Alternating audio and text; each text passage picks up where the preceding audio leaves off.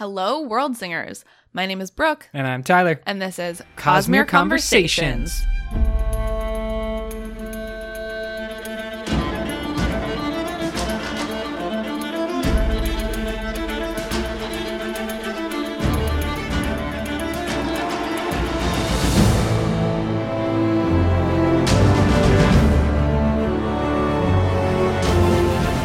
Hello, everyone. We hope you are having a great time whenever you're picking up this podcast.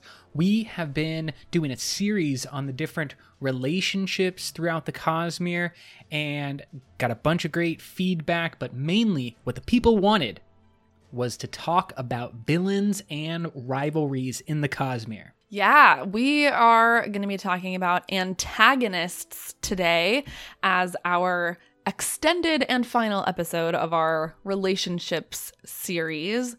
And I'm pretty excited. This is a super cool topic.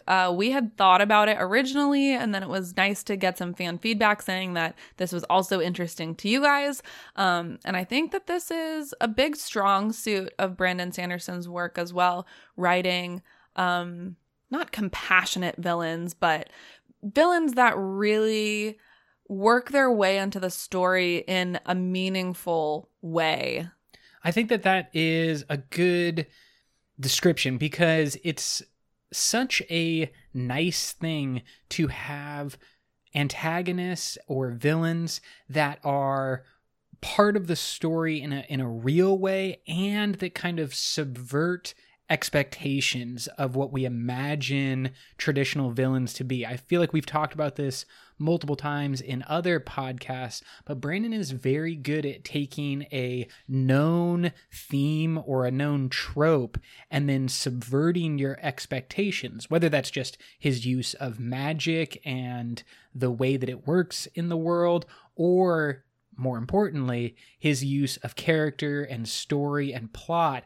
And just as you think you're figuring something out, Brandon comes in. He's like a great mystery writer, but he doesn't write mystery books. That's so true.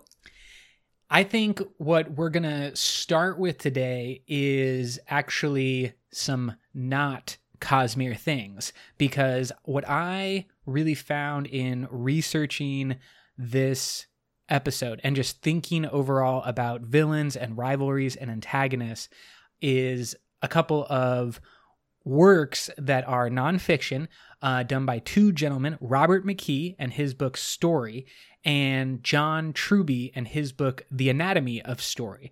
Both are used by screenwriters and playwrights and authors all over the world because it just kind of lays out some simplistic aspects of how a story works, what you're working towards. And I feel like whether Brandon has read these things, he understands these things. Yeah, he is clearly a master. Exactly. But it really helped to simplify and kind of explain why I like these characters by understanding the underlying point of like, what is an antagonist? What makes a good antagonist? Yeah, I think the dynamics between the protagonists and antagonists in Brandon Sanderson's work are something that I really admire and always have, because like I said, I put this in a comment to, I believe it was Hannah on our Facebook page. Shout out to Hannah. He does such a good job of creating these dynamics that are foils. So the characters end up being two sides of the same coin in a lot of circumstances. And you see the world and the situation that they're in through these two different perspectives. And a lot of times those two characters are aligned in their goal. You know, their goal is, I want to make the world a better place. But the way that they get there is completely different. And those are the relationships and the dynamics that I think are just so interesting and enlightening and make these stories really robust and deep.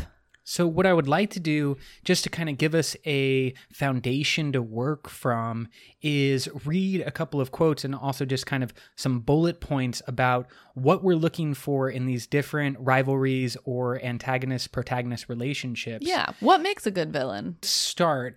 with the concept that a villain or an antagonist is exceptionally good at attacking the hero's greatest weakness.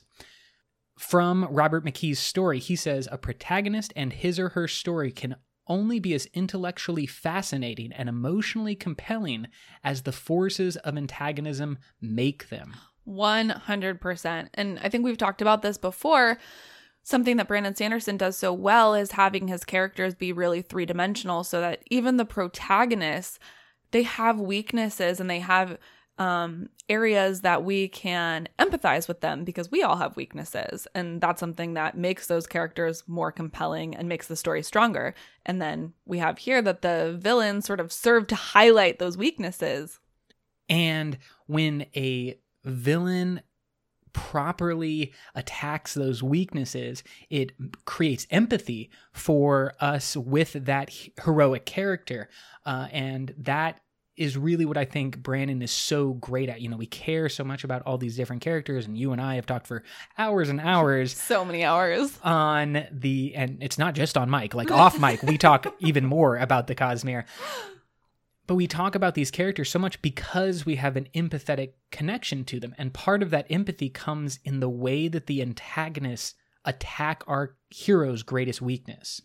And then in addition to that, good villains pressure the protagonist to make difficult choices. This is so often the case of like what is driving plot is that the antagonist is forcing our character out of their rut, out of the, you know, you're Luke Skywalker and you're hanging out on Tatooine, but then antagonist. Yeah, there's no story if Luke just stays on Tatooine. Yeah, like, that's it's a very boring story. Luke, no one cares that you can shoot womp rants. It's not important.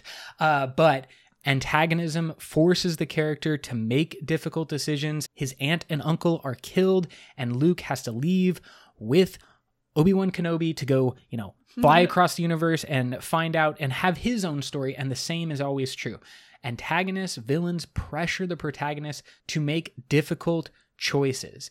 And Robert McKee said that the greater the pressure, the deeper the revelation, and the truer the choice to the character's essential nature. So then, I mean, that means that villains are essential to the building of the protagonist character. And that is really what I want to get at and talk about today. How are these rivalry relationships and these villains actually essential to the characters that we, you know, label the protagonists or the heroes? It's kind of like, I don't know what the actual technical term is. I think it's something like shadow art. But a visual medium where the negative space is depicted rather than the positive space. And because you have the negative space, your brain can like define the positive space. And let's go to, you know, keep in the Cosmere. We are Cosmere Conversations after all, but music, right? The power of music on Roshar. Music is not about one single sustained note just like played over and over again. It's about the fluctuation, harmony, melody, between sound and not sound, between noise and then the shadow art, as you said, the weight in between. And that's what creates rhythm and melody and harmony and eventual beauty, is the sound and then the absence of sound. And so the last little bit that I think can be present, but this is part of what Brandon does so good at subverting our expectations, is that good villains will often be competing for the same goal as the protagonist. Those are the relationships that I find the most interesting. And I think that that's always the case, but so often I think Brandon sets us up to see the antagonist and the protagonist as completely the opposite and not competing for the same goal. And it's only with the revelations throughout the story that we come to understand that their goals are actually aligned. And we'll get into that as we explore each of these characters. But Brooke, could you actually go to a Cosmere character in the form of Zazed, because I think he has a quote that kind of summarizes this idea. Yeah, this is a great quote for this theme. At first glance, the key in the lock it fits may seem very different. Zaze said. Different in shape, different in function, different in design. The man who looks at them without knowledge of their true nature might think them opposites, for one is meant to open and the other to keep closed. Yet, upon closer examination, he might see that without one, the other becomes useless. The wise man then sees that both lock and key were created for the same purpose. So keep all of these ideas in mind, because this is what we're going to keep returning to. Villains that are good at attacking our heroes' weaknesses, pressure our protagonists to make difficult decisions, and are competing for the same goal as our heroes. And if you liked this kind of intro, I highly recommend to check out the YouTube channel, Lessons from the Screenplay, where he often brings in these quotes from John Truby and Robert McKee to talk about famous movies, obviously screenplays, but we are going to kind of take that mold and apply it to our lovely Cosmere. So let's get into the characters from the Cosmere, starting with Lord Ruler and Kelsier from Mistborn Era 1. This is obviously one of the first rivalry relationships that we are introduced to, and it's the driving factor for Kelsier because his life is so entwined. Yeah, his entire existence, at least by the time we meet him, is defined by the Lord Ruler. And he sees the Lord Ruler as this obviously super-powered individual who's controlled Scadrial for 1,000 years, but mainly is using the power to oppress and ultimately destroy the way of life for quote-unquote normal people on Scadrial, using the noble class, using his different creations, the Kandra and the Koloss. Inquisitors. Yeah, and the Inquisitors to invoke fear. So the Lord Ruler and Kelsier are seemingly diametrically opposed because we have a story of rebellion led by Kelsier, and he finds this little crew and eventually obviously finds Vin and trains them all and motivates them all, pushing them forward to rebel against the Lord Ruler and kill him. Yeah, I mean, the first 2 books, right, are completely focused on just taking down the Lord Ruler. And so the, motivation seems so opposite. The Lord Ruler is all powerful. Kelsier is leading this rebellion. It's got a little bit of a kind of like the beginnings of America vibe to it, where it's like there's this big powerful empire that is controlling us and we are being oppressed and we need to rise up against and start this big war. And Kelsier is just doing it on a very small level, but trying to inspire this revolution against the Lord Ruler. Of course, Kelsier wouldn't be that motivated unless the Lord Ruler had set up the situation to punish Kelsier by sending him to the pits of Hathsin and killing his wife. It's all, their lives are intricately connected, and so their motivations are playing back and forth, because what we eventually find out, of course, is that Kelsier and the Lord Ruler's underlying goal of a stable and happy Scadrial are actually pretty closely linked. We don't realize that, and Kelsier never realizes that until after his death. But I find the fact that Brandon was able to set up this villain in a way that we are always intrigued about his power sources and how he is staying alive and how he can resist death and have his head chopped off and all this like crazy stuff that we hear about the Lord Ruler. Yeah, I think part of the dramatic suspense in these books are the fact that the Lord Ruler is so mysterious to start with. And in a sense, I mean, we've talked about how the Lord Ruler defines who Kelsier is, but also, at least for the reader, Kelsier defines who the Lord Ruler is for us. The only things that we really hear about him come from Kelsier. We don't get a good look behind the Lord Ruler's eyes, at least until we have a little bit more exploration by Vin and in Mistborn's Secret History. And that's actually where this quote comes from. Preservation says, Now, God said, that would be hasty. What would removing him, the Lord Ruler, accomplish? It would just raise another leader who is more transient and cause chaos and even more deaths than the Lord Ruler has caused. Better to have stability, yes, a constant leader, end quote. So preservation actually admired or liked the Lord Ruler being in power because of the stability and the preservation that the Lord Ruler caused.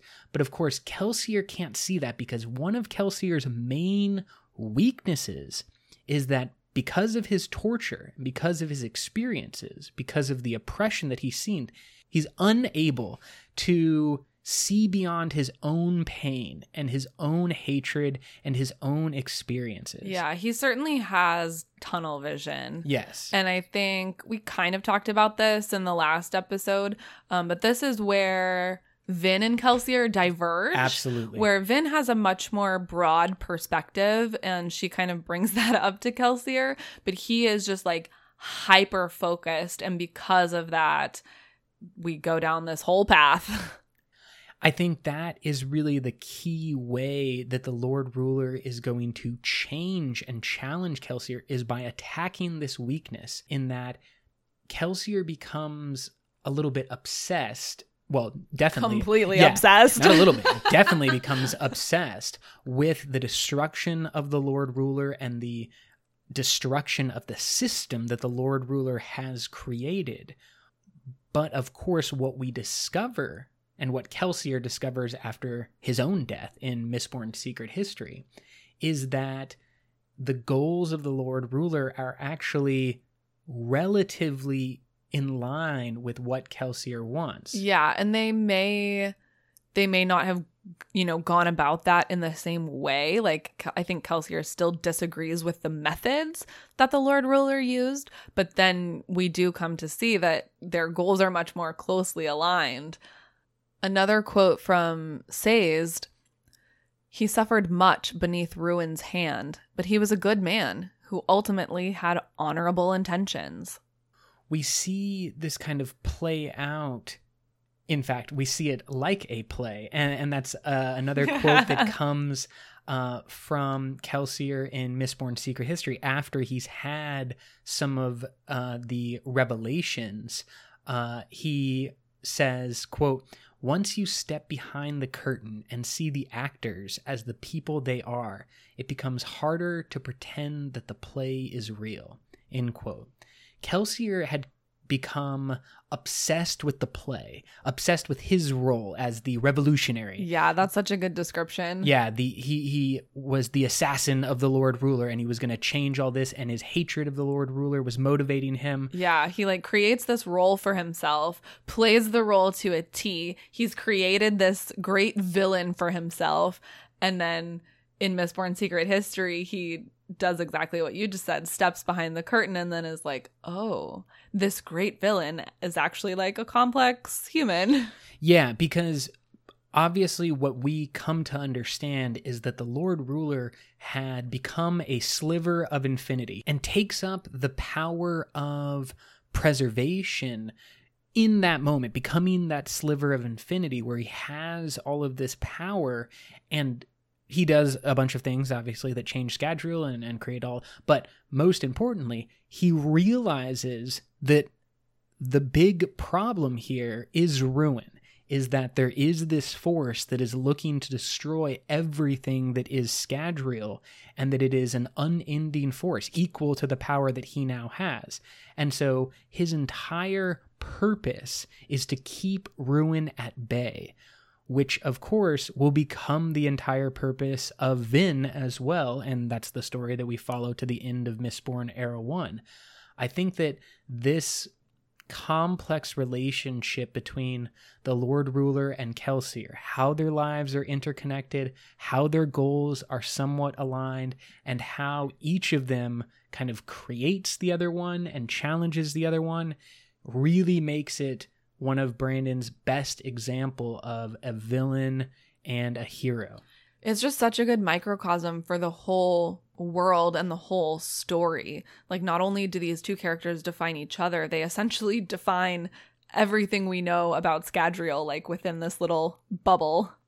I think what is obviously most interesting in the future of Mistborn Era 1 is that Kelsier, as the cognitive shadow that existed in Mistborn Secret History, continues to live and eventually reclaims the body in Mistborn Era 2, where he is confused for or named the Lord Ruler. Ooh, that's an interesting point. Yeah, I mean, he literally, in some ways, becomes the Lord Ruler, but is obviously still motivated in a different way. I'm very interested to see how Kelsier comes to affect the world of Scadrial in Mistborn Era 2 and going forward.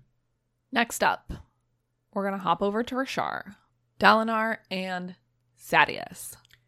Two characters that were introduced in The Way of Kings as rivals. And they are, of course, rivals that are also allies. Allies trying to fight the Parshendi and unite Alethkar, but two people who, it seems, could not be more opposite in their attitudes, their beliefs, their treatment of those around them. We see a lot indirectly of Sadeas through Kaladin's eyes and the way that the camps are run, and Sadeas's management. I mean, I think we see more of Sadeas interacting with Dalinar. You mean just like the sort of trickle-down effect of Sadeas's leadership? Exactly. For sure. Yeah, and so we see a lot of that, and then as the stories progress, we see Sadeas and Dalinar interacting more and more, especially in Words of Radiance. But the way that I see this relationship as kind of following those lines is that even more than the Lord Ruler and Kelsier, it is very clear that Dalinar and Sadeas are both very interested in the same goals. From the very beginning, it does appear that Sadeas is quite interested, like Dalinar, in a united and strong Alethkar. I don't know if I'd say united, but definitely strong. I would say they both want Alethkar to be strong. Dalinar thinks that they'll be strong by uniting all of the High Princes. Sadeas thinks that is not the case and that they are better off leaving all of the High Princes to rule their own lands and be their own lords. Would you say that Sadeas does at least share the motivation of like protecting Elhokar? Yeah, definitely. They have the same devotion to their king. Yeah, and that is like they are very much more two sides of the same coin, and it's easier to see that up front. Possibly because they're like two mortal characters and we see them both like more on equal grounds, where Lord Ruler and Kelsier are very clearly on different grounds. But what I love about Sadeas and Dalinar's relationship is how each of them attacks the other's weakness so well.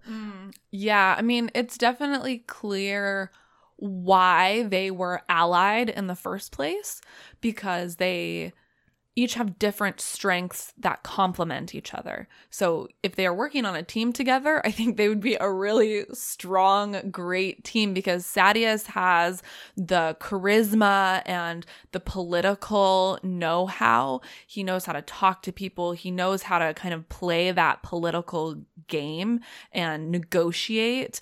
And Dalinar is the sword / hammer / club / anything you can hit people with. Yes, the stick. And while I don't know if I would say that Sadeas is the carrot or, catching all the flies with honey, he is definitely more capable and able to play the political game, where Dalinar is obviously so weak. I mean, we see this even after Sadeas's death, that Dalinar struggles so much with the politics and the idea of how to unite people, how to bind people together. It is Dalinar's maybe key struggle, other than his own internal struggle. Yeah, it's his area of most growth, I would say. Like, that is the area in which he is trying to learn and develop. And I think it is because of Sadeas that Dalinar grows in the direction that he does. Yeah, I mean, on some level, you can see them just as antagonists to each other. But I mean, Sadeas does try to give him a lot of advice.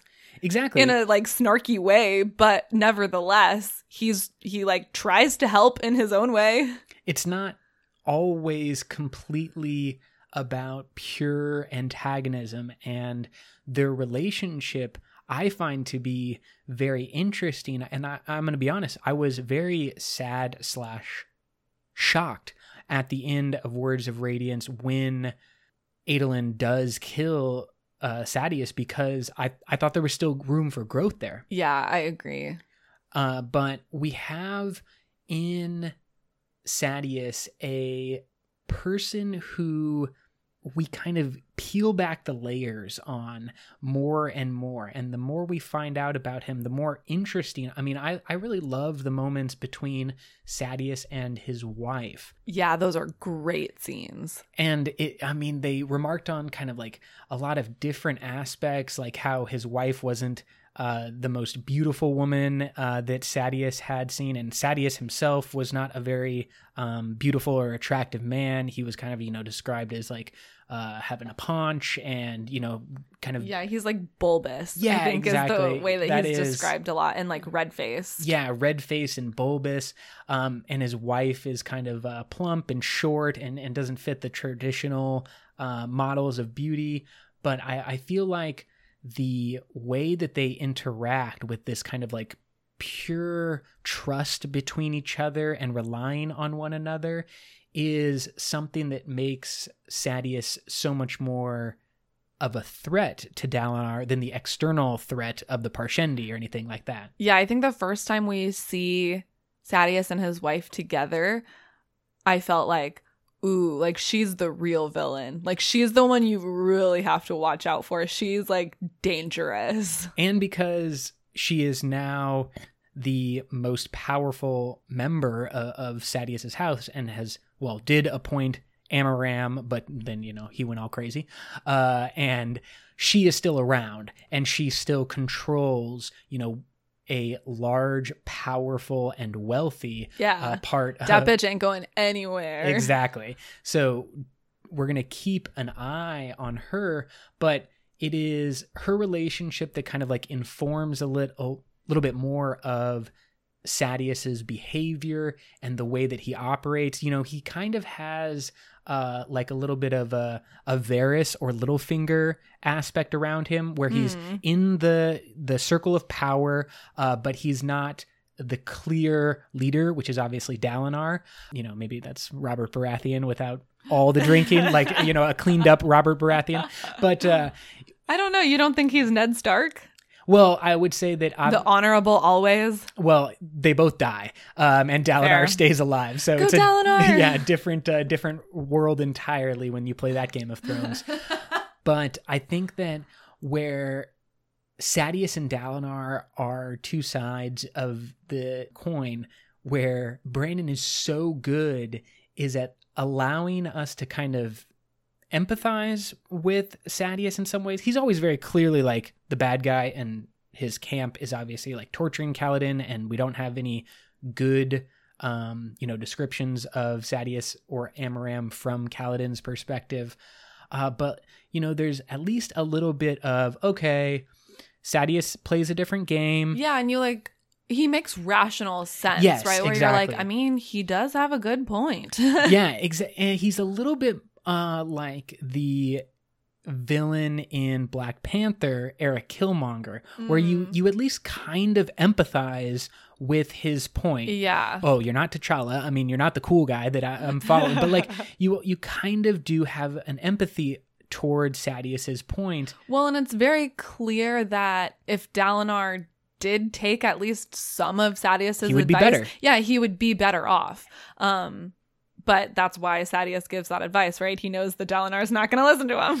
And Sadeas, of course, does change Dalinar's mind in one key area, which is forcing Dalinar, convincing Dalinar to be more aggressive in seeking out the Parshendi, pushing Dalinar and cooperating with him, allowing the quote unquote cooperating. It's all a setup. Damn you, of course. Sadeas! But pushing him throughout Way of Kings to extend his military further and further from the camps, to cross more and more of those bridges, to get out all the way to the tower. That's what it's called, right? Yeah. Where they have this like big plateau. Yeah, the final battle is going to happen in Way of Kings, and everything is building up to this battle. And then we realize that it has all been a setup by Sadeas, that every moment of manipulation and advice and even the like kind agreement. Yeah, exactly. When he's like, you know what we're here for? We're here to protect Elhokar. We're here to protect the country. We're here to unite. And so like all of that was a setup to force Dalinar into this situation. And that's where we come back to what Robert McKee said. You have to have an antagonist that forces your protagonist to make difficult choices. And that is what Sadeas does. He does it through manipulation. He does it through blind force. He does it in a bunch of different ways. But the end result is that Dalinar is always forced to make difficult choices because of Sadeas. Sadeas's, I think, biggest contribution is just pushing Dalinar into a corner over and over again. He just keeps like taking away Dalinar's options and saying, now you only get to choose between the two things that I want you to choose between. Over and over again, we see Sadeas just back him into a corner, the corner that Sadeas wants him in, and puts him into these difficult situations that show us something about Dalinar's character, right? We always see something about people when they're forced to make a difficult decision, and then also drives the plot forward. Yeah. And the deeper the challenge, the harder the push, the more revealing that moment of decision becomes. And of course, it's not just pushing Dalinar, but it is also pushing Kaladin as well. It's happening in a more indirect way. Obviously, Sadeas, I don't even think... Oh, he knows that Kaladin exists because he's like the bridgeman who survived the torture and whatnot. But he doesn't care about Kaladin.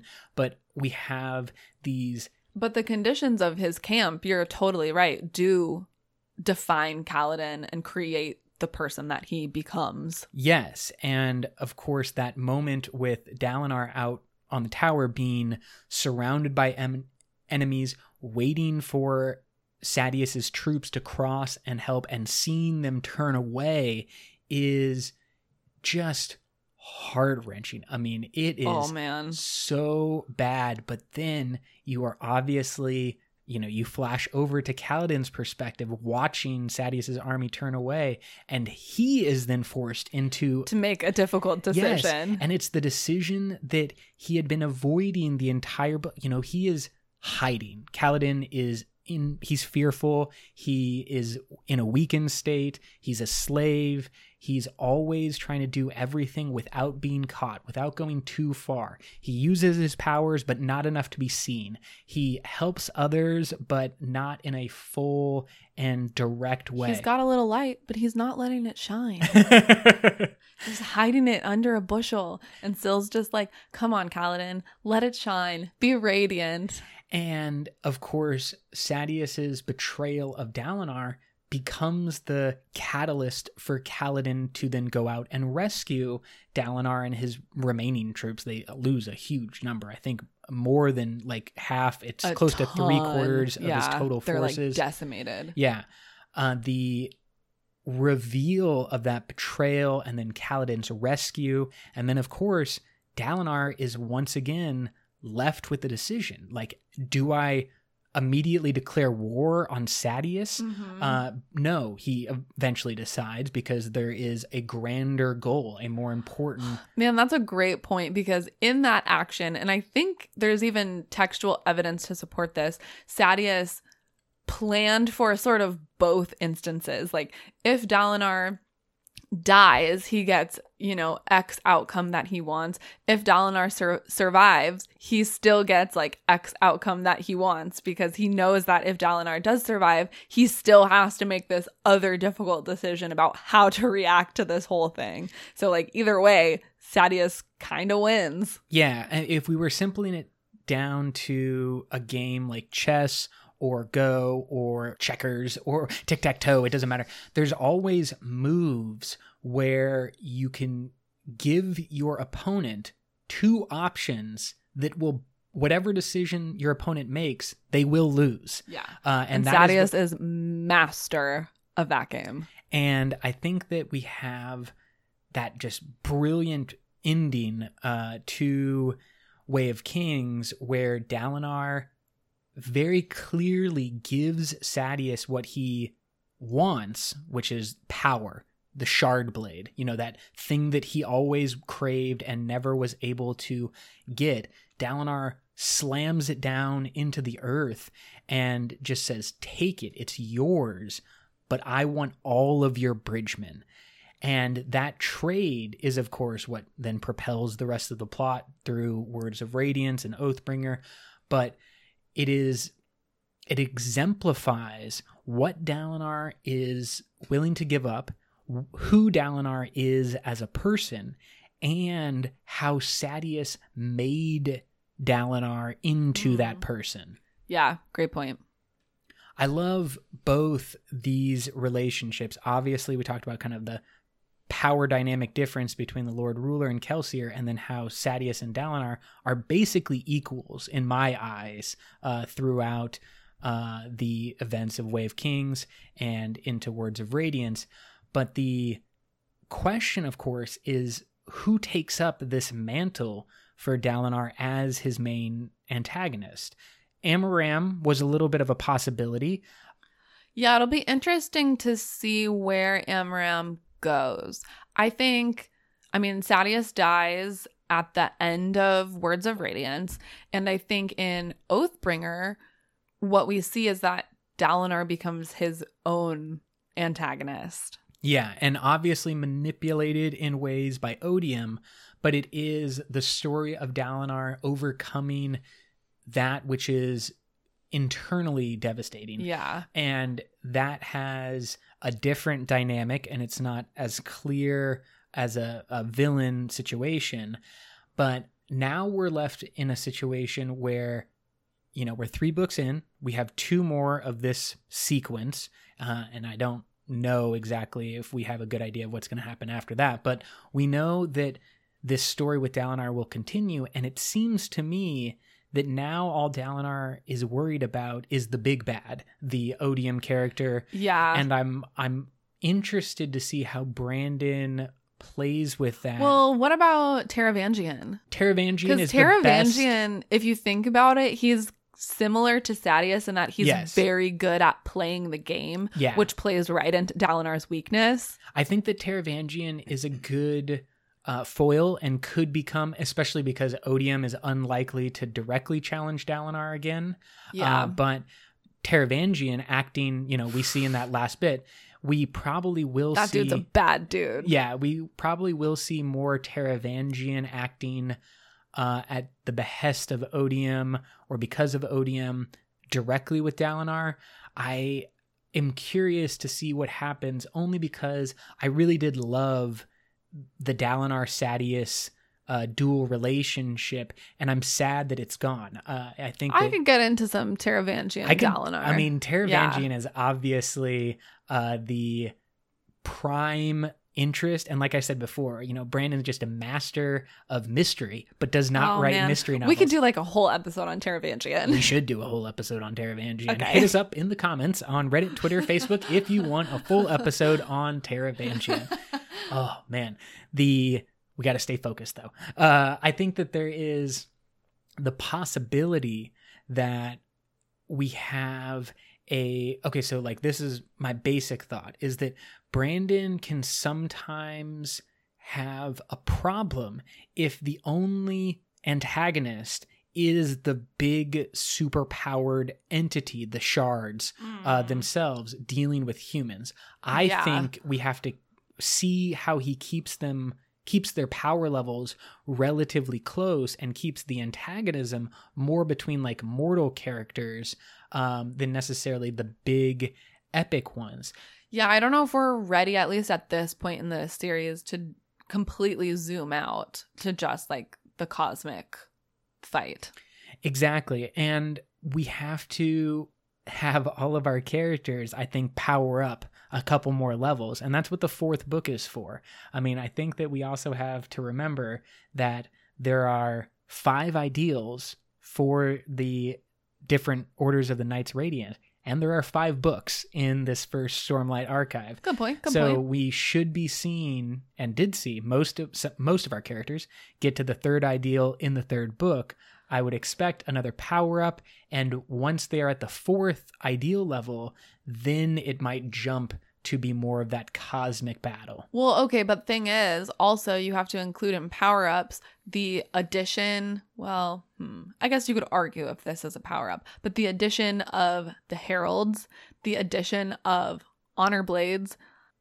Yeah, and I think those are maybe forms of power-ups. I mean, the heralds are kind of the big mystery that's going on in the background. Mark. Yeah, exactly. We're like, we don't know. We know they're around. WTF is like the only thing for the heralds. Remember, the heralds are supposed to be that which protects mankind and have basically failed because of their own decisions. They got some issues. Yeah, exactly. And we have Telenalot, who is the herald that held out the longest, but all the other ones could in ways be labeled like weaker heralds, and they're also now have all gone insane. Oh, man, I cannot wait to get like the full story of the heralds. So I'm wondering, is it going to be a partnership? This is what we would imagine based on the history of Roshar and what we know, is that we have a partnership between Dalinar and the Knights Radiant and the heralds on Earth, against Odium and the forces and cultivation, right? Like, we don't even know how cultivation plays in this as well, because just give me the rest of the books. Obviously cultivation is a huge aspect. She's another big question mark. Like, what's up? Yeah. What's up there? Why is she only playing in the background? Is she trying to avoid Odium? Is she purposefully doing like this? Is this her style? She just like gets in everywhere, and then right when you are least expecting it, she just like pops out with full force. I don't know. Obviously nobody knows. Have theories, hit us up on the Facebook. This just turned into just like speculations galore. Let's jump back over to Scadrial to talk about Mistborn Era 2 characters that I think are another great example of kind of keeping it on the same level. Wax and Miles 100 Lives. That's debatable. Let's debate it. Well, I don't think Miles is really on the same level as anyone that we know of on Scadrial, because, I don't know, I think he's kind of OP. Well, until he dies. Fair enough. I mean, yeah, he is definitely OP. But it's not really Wax that enables Miles's death. It's Marasi. Well, okay, you're totally right. You know, like they essentially had to combine the powers of 3 other people in order to precipitate Miles's death. I think what I meant by on the same level is 2 individuals that kind of seem to be fighting more on the same scale of disagreements and morality and kind of having a similar motivations, again, kind of bringing it back to that idea of... Yeah, I think this pairing is actually the the best example of when an antagonist and protagonist have the same goals. Is that what you're getting at? Yeah, exactly.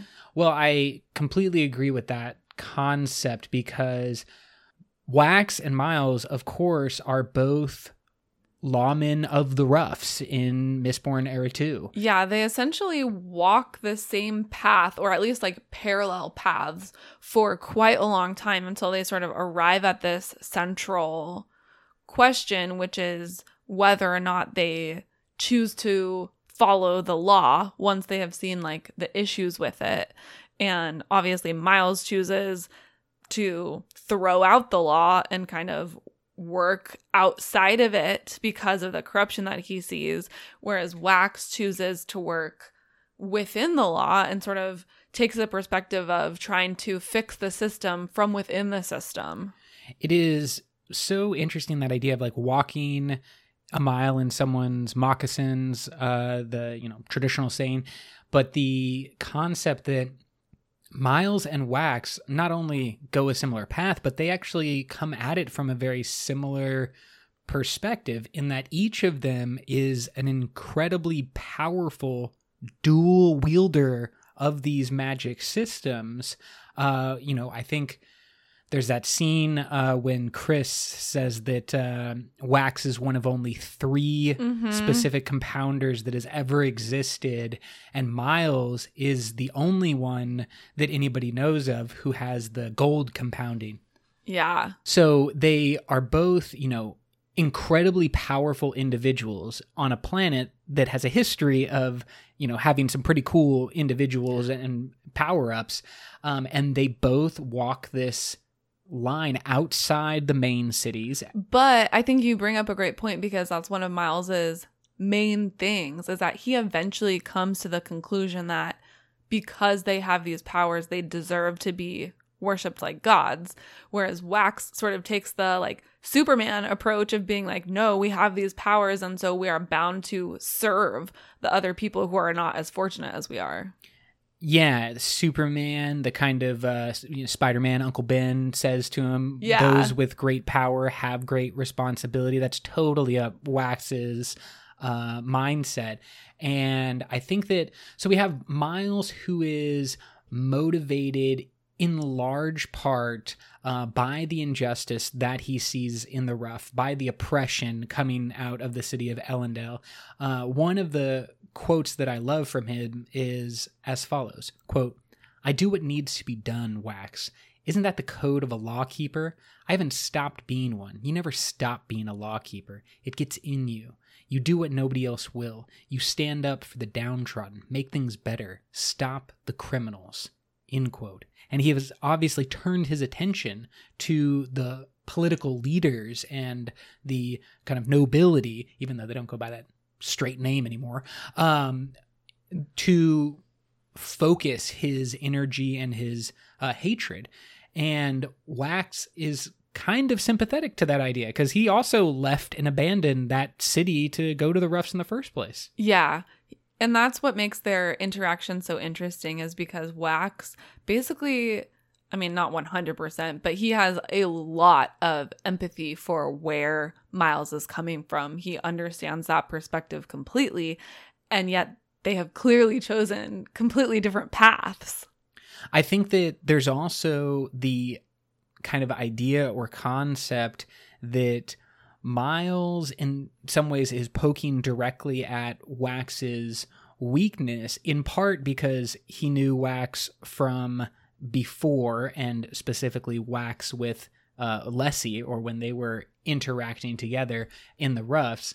And there's a little bit of a vibe that I get, just a tiny smidge. I think it's just a kind of throwaway line or throwaway sentence where Wax imagines, or kind of asks the question of, what could have happened if Lessie had some type of power, like healing, as Wayne or Miles does. In a world when you see this type of crazy stuff, and then he goes through this trauma of losing the one he loves, it's very normal to just be like, what if that power existed in her in that moment, and how things could have been different? And then you just go down the whole path of how my life would have been different type of thing. But I think that is kind of the key aspect of Wax versus Miles, is that just by Miles' existence and the manner in which he keeps healing over and over again, it kind of directly attacks Wax's mortality, and as well as his issues with mortality, in that he's lost people. Are you saying that Wax, it's not fair that Miles is alive and can stay alive through anything when Lessie died? A little bit, yeah. Kind of just the way that he exists in that universe as an immortal, basically, figure, and Wax has so clearly dealt with the trauma of death and loss. Yeah, because his parents and his sister too. Yes. At least right now, what he knows is that they're dead. Yeah, exactly. So it's a man who is continually dealing with loss and death, and another man who is continually surviving death, or what should be death, and healing from that. Speaking of surviving, something I think is really interesting, since we just talked about Kelsier, Miles is so reminiscent of Kelsier in their like philosophies surrounding the nobility, or like takedown of the nobility, and like they don't deserve to be spared, that kind of really cutthroat attitude towards it. Super similar. And I think that's such an interesting concept that Brandon plays with, taking what was a hero, certainly like of the first Mistborn book, protagonist character, and then turning that mindset and mentality into the antagonist, because it was a very delicate line that he walked with Kelsier, and like showing it from the other perspective and being like, if you just look at basically the same philosophy through another lens, this is now a villain and not the hero. I would love to be able to ask if that was a little bit of the mindset that Brandon had when creating Wax, if there was a little bit of like, because we've talked about this before. I think there is a word of Brandon, actually, because they mentioned something. There was something that was mentioned on the Coppermind about it. Fantastic. The interesting thing that you mentioned off mic was that, what would Miles be like? How would he fit into the Rosharian system that we've seen? Which order? Yeah, because I think another sort of comparison here, Miles, like if he was on Roshar, he would definitely be a Skybreaker, because he has that very black and white idea of justice, of just this like an eye for an eye, like they did something bad, therefore they deserve to die, period. Yeah, very much the kind of twisted mindset that we see from Naln, or the Herald of Justice, right? Yeah, which is interesting actually, because Nalan is all about following the exact letter of the law, no matter if it's actually just or not. And Miles actually takes the opposite approach of saying like, I'm following the law, it's just not the actual letter of the law, it's like the true law of humanity. And yet they like come to the same place where they are meting out justice that is maybe not the most just thing. There's another quote from Miles. He says, quote, "What we do, it's not outside the law, not the true law. Oh, the rich make their own codes, will force us to live by them. But our law is the law of humanity itself. Men who work for me, they are given the dispensation of reform. Their work here washes away their previous infractions." End quote. That concept of like what is the true law and the nature of the law, it's definitely a recurring theme throughout the Cosmere, and this kind of it even gets down to like the romantic theory as well about, what is someone's true nature, where are they coming from, what are they projecting out of the spiritual realm versus how they portray themselves. It does kind of cut directly against Wax's philosophy that he is trying to bring himself to in that first book, because he's trying to come up with the idea of, I'm going to go back to the city and I'm going to get married. Yeah. And I'm going to have the house and the name and everything's going to be. And Miles is challenging that idea, saying like, that's wrong. These people are wrong. And what you should be doing is making the decision that I have made. Right. And like fighting against them. I think that's a great point, because going along with our like stated sort of thesis in this episode, that is a way in which Miles directly attacks Wax's weak points. And of course, we also see over the next couple of books that it does, that original battle between Wax and Miles does push him to change and to not accept the meek life, but instead to become the blended character that we know of Wax by the end of the books. It's almost in many ways like the relationship we saw with T'Challa and Killmonger again, to like bring it back to that. It's a little bit more of an empathetic relationship where we can kind of understand and even sympathize with the villain in this circumstance. And by the end of Black Panther, T'Challa's not saying Killmonger was wrong. He's kind of saying that Killmonger was right. I'm just going to do it in a different way. Yeah. And that is very similar, I feel, to what Wax's ultimate conclusion is that, you know, Miles isn't 100% wrong, but I'm a better means to this end. I have walk a better path. Absolutely. I think that there is just a bit of an interesting question that is going to become even more significant with Mistborn Era 3 and possibly the conclusion to Era 2, because what we are seeing in Era 2 is all these amazing powers of Feruchemy or Allomancy that we were introduced to, and now they're being combined, right? They're being combined in an individual like Wax, in an individual like Miles, but more importantly, they are being combined with technology that allows anyone to pick up the power and to use that incredible ability in many different ways to create technology, as we see. Yeah, and that is definitely one of the most interesting things that have been introduced in the books. Hopefully, I'm sure we'll see more of it. But in a world that has now no Mistborns, they are sort of inching closer and closer to that amount of power again, and probably even more so, I would say, because previously the Mistborn could only have all of the allomantic powers. Now humans are going to be able to have all allomantic and all feruchemical powers. And the possibility of augmenting those powers with hemalurgy as well. So this is really the question that Scadrial puts forward, I think, in a more direct way than the Epic of the Stormlight Archive or any of the other books in the Cosmere. Is on Scadrial, we're getting the question of, like, how far can you take a relatively simplistic magic system?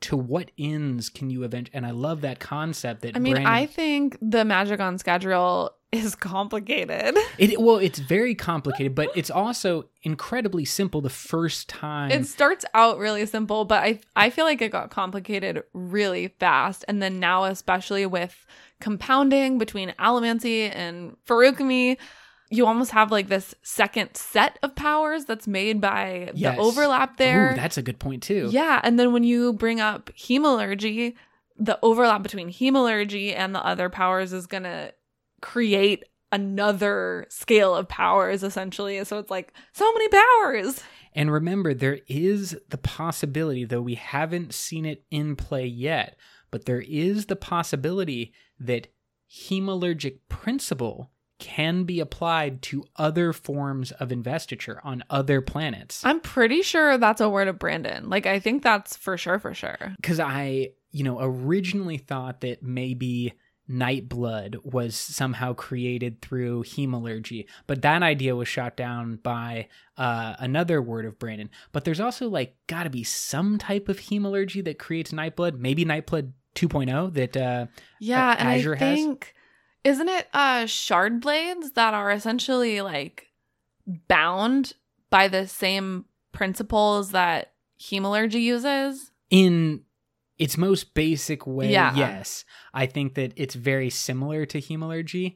I just feel like we haven't had the ultimate moment of just like, oh shit, that's hemalurgy on Roshar, or on, like, it hasn't been super clearly laid out. Obviously, we're gonna go back and be like, oh, Brandon, you snuck it in there, and it's gonna be like right in front of our faces. This one piece of jewelry that you mentioned one time in Way of Kings was actually hemalurgy. Oh, that would be cool, actually, if like Navani came up with some, because remember, Spren is really like abusing when they create the technology, the Fabrials, out of, they're kind of abusing the nature of Spren and manipulating the nature of Spren. And we know that Spren are cognitive and spiritual creations.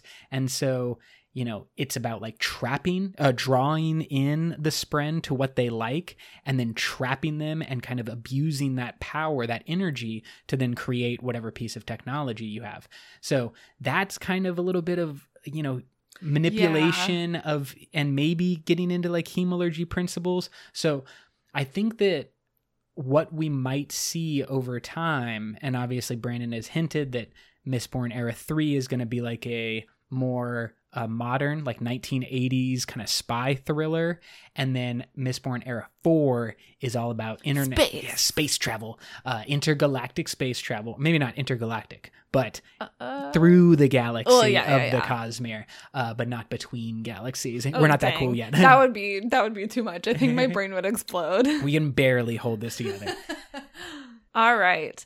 Let's go to our last pairing, Szeth and Kaladin. Since we've been talking about Shardbillions and Spren, we might as well hop on over to Roshar. Make it official with our protagonist of Stormlight Archive and Book 1.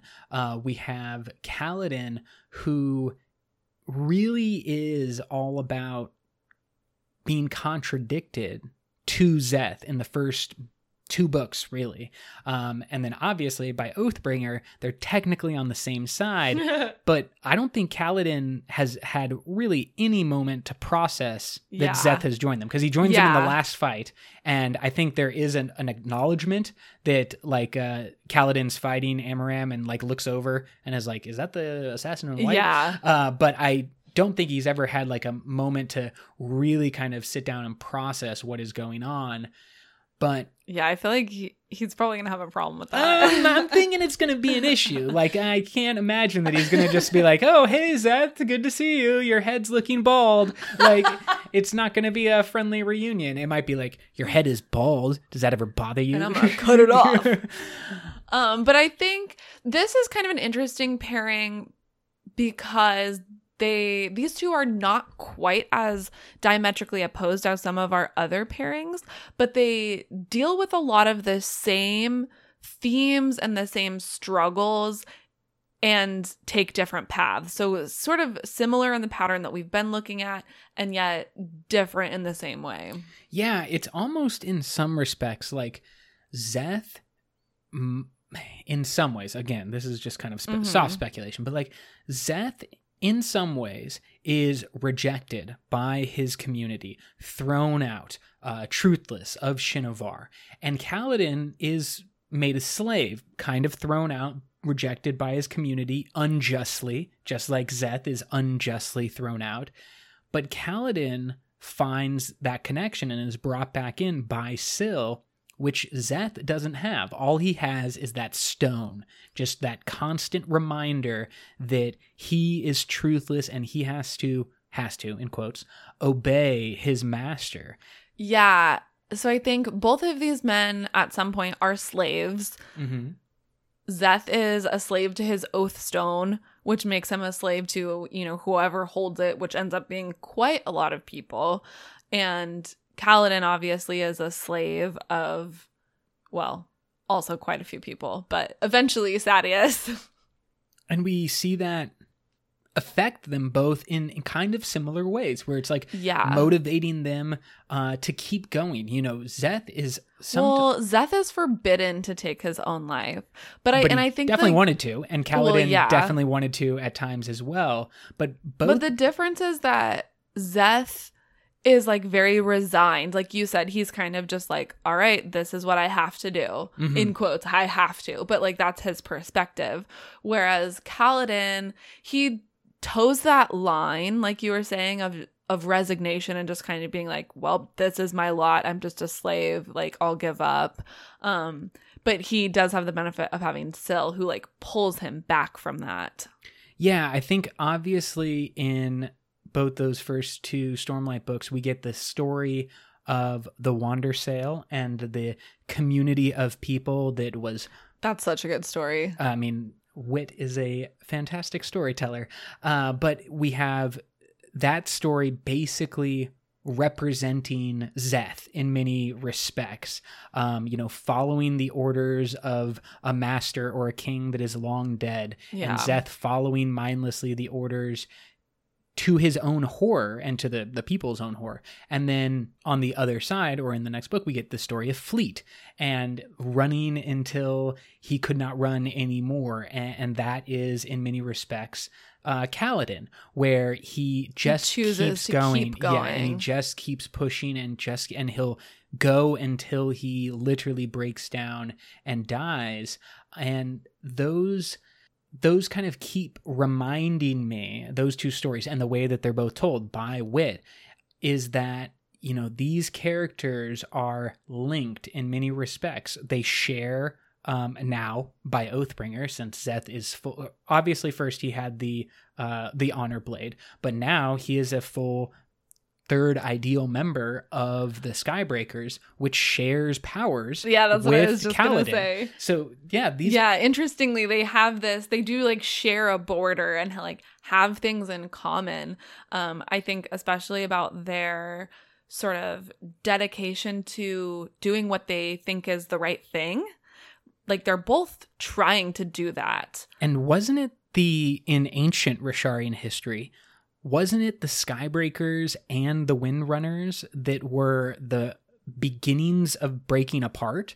Like the Windrunners, I felt, were said to have wanted to go in one direction, and they were resisted by the Skybreakers, and that began to fray the orders of the Knights Radiant, because I think some people started take sides, some people didn't want anything to happen, and that was the beginning of the end of the Knights Radiant on Roshar. I thought it was between those two orders, and so then we have, leading those two orders in their recreation, two enemies, two rivals. I think that this is obviously, more than any of the other relationships that we've talked about, one that is going to have a much different conclusion, where so often Dalinar and Sadeas, Wax and Miles, their relationship ended with one death. Kelsier and Lord Ruler both died. True. But Szeth and Kaladin, they're only partway through their story. And, I guess technically Szeth did die. And there is a little bit of a question about, at least in my respect, is how close did Kaladin come to death as well? When in his sacrificial moment, there is this aspect of their stories where they begin as rivals. Now they're still rivals, and they're in kind of a rival orders, but they're supposed to be allies, and we don't exactly know how that's going to go in the future. But I believe that there's an important line that comes from Syl when she specifically tells Kaladin, you're not a Skybreaker. You're not supposed to be like this. Yes, and I loved that moment, because I think by that point we have seen enough of Kaladin that as a reader, I feel like I know him, and his behavior is, so clearly like a good friend when you're like, you're just not being yourself right now. Like, this is not who you are. And so I loved when Syl said that. It was like, yes, that's right. But he kind of toes that line in between being a Windrunner and a Skybreaker. And he like takes a little journey over the line to see what it's like just being a, retribution, sort of black and white justice kind of dude. And it doesn't work out so well for him.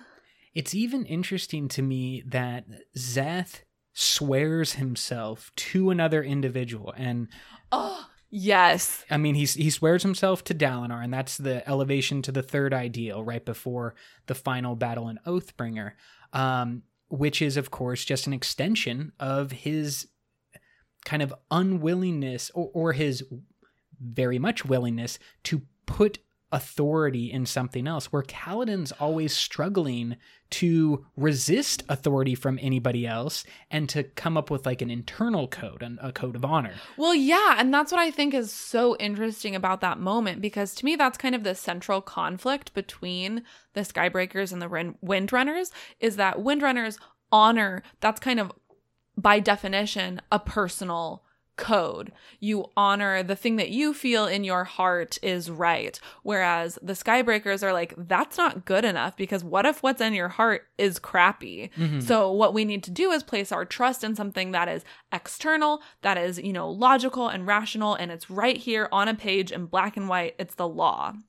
And so for Szeth, as a Skybreaker, to like go against that and to swear himself to another human being who is fallible, especially after, everything that he's gone through, you're like, dude, you have been a slave of so many men who have clearly been bad people. Like, how are you gonna do this again? I just thought that was a super interesting thing to happen. And it is against the will, or at least the suggestion of Nalan completely, yeah, because absolutely. Nalan's decided to fight for the other side. Mhm. And so he's like, all right, you can do what you want. Like, I will fight you when we fight, but like in between that, I'll meet you and we can train.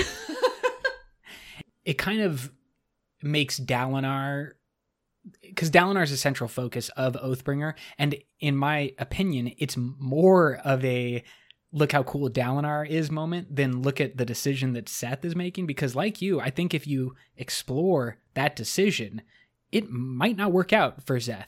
No, that's a stupid decision. I mean, we know and love Dalinar, but he's a fallible person, and we just spent an entire book learning about all the mistakes he's made. Not just in the past, like in the present, he literally broke down and could not lead because he was so upset and traumatized. Yeah, exactly. And so that is the individual that Szeth has sworn himself to, and I find it so interesting that even though Kaladin was saved by Dalinar, freed by Dalinar, elevated to basically the highest position that any Dark Eyes person has been in the history of the Rashari, or at least the modern Rashari world. And Kaladin, is so resistant even to Dalinar's leadership. He is always skeptical. Like and again, this is where they share something in common. Kaladin also has been a slave of men who were not good men. And so because of all of those experiences, he's incredibly hesitant to pledge himself to another human. And then we see like this other side of the coin where Szeth is just like, yep, sign me up. I kind of wonder if there is a possibility that Szeth could be turned away again if he could. Like he swore himself, and we're assuming that swearing is forever. But I kind of wonder if it also opens up a little bit of weakness where if we flip the roles and we say Szeth is our hero, our protagonist, it might be possible that Kaladin becomes his antagonist and starts attacking that belief in the next couple of books and be like, why challenging that choice of Szeth? Why did you swear? Like see them in dialogue over that decision. I could totally see that. And to have the debate being about, some decision that Dalinar has made, some commitment that he's made, or some effort to attack Odium, and Kaladin being on the opposite side of that. We've seen how much he has begun to question war in general and fighting in general and losing all these people. And now Szeth, the assassin in white, one of the greatest killers that Rashar has ever known, is blindly committing himself to Dalinar. I am interested to see if what might happen, maybe, is some type of reversal where Kaladin begins by joining Dalinar's army, but will end by leaving it in some way. And Szeth will start as attacking Dalinar, ending the kingdoms, but will end by being its like biggest champion, the champion of the Dalinar. That would be a crazy reversal. Exactly. I just thought of this though. I'm interested because Nalan revives Szeth from death, right? Gives him Nightblood, which is like the most terrifying thing ever. A freaking crazy person with Nightblood. And insinuates that he has like a new future planned for Szeth. And so I'm wondering, like, I feel like Nalan wouldn't allow Szeth to join Dalinar's side if it wasn't like part of his plan already, Wouldn't that just kind of maybe oh my god benefit what I am saying? Because that's Nalan's what I'm saying. Plan is to, but I also question, because I guess, did Nalan always know that the singers or the Parshendi are the true people that he was going to follow? I thought that was a discovery of his as well. I think it's a discovery off screen. Yeah, exactly. Like, I think since we have known him since Way of Kings, like since he started being super active again. Has he known? He's always had that Okay. knowledge. Okay, well then, yeah, I mean, I think the question that I have really is, because this is what Brandon is always so good at, in my opinion. He gives What us if Kaladin is the bad the guy. villain? Yeah, Oh my exactly. God. Oh my God. Not the villain, but the person who is going to choose to follow himself and follow his own internal code against who we've labeled and come to love as the heroes. Because what I've learned more about anything from Rosharian history is that the way that we expect the story to go is not the way it's going to end up. Yes. And I can just see that we spend, 4 books, the next book too, all kind of building up these characters that we love and we're following them. And then it's revealed in Oathbringer that, you know what? Humans are not the native species on Roshar, and it flips everything on the script. All the stories. Voidbringers were actually the conquered people. Yeah, exactly. And now they're trapped. Oh man, there's so many scenes of just like sadness when you realize what they went through. We read one in our Oathbringer mini episodes on Oathbringer, like 10 through 20, all about Oathbringer. But that idea of just being trapped inside your own mind, your own body, and being a slave, more like incapable of even understanding what was happening, but just like knowing deep in your soul that something is wrong. Yeah. And you can't explain or think or fight or do anything. Kaladin was able to carry around a tiny bit of poison, the little leaves, right? Super deadly, because he was like, well, if this gets bad enough, I can always choose to die. The Parshendi never had that option. They didn't choose to die. They couldn't choose anything. They were just mindless slaves, and that was forced upon them. And this is all stuff that if we just took the normal history that we understood about Roshar, the Parshendi are not the sympathetic characters. And then it flips the script, and now I have to wonder, what is the end result of this massive war? If the humans win, did they just enslave the Parshendi again? Or are the Parshendi in book 4 going to become our heroes? Oh my gosh. And the humans become our villains? Okay, but then also, what about the Shin? The Shin are interesting. They're so interesting. But we're getting off track. This is the next 5 episodes because we're already pushing well over an hour here. So let's say this. Our friends on the internet, there are many possibilities for the Stormlight Archive, and there are many different rivalries and villains that we didn't get to. I think that if you have any thoughts on these different relationships, whether it is from this episode or previous episodes, reach out, let us know how you feel and what direction you kind of want us to go in, because we are obviously willing to talk about this stuff forever. Until next time, life before death, strength before weakness, journey before destination.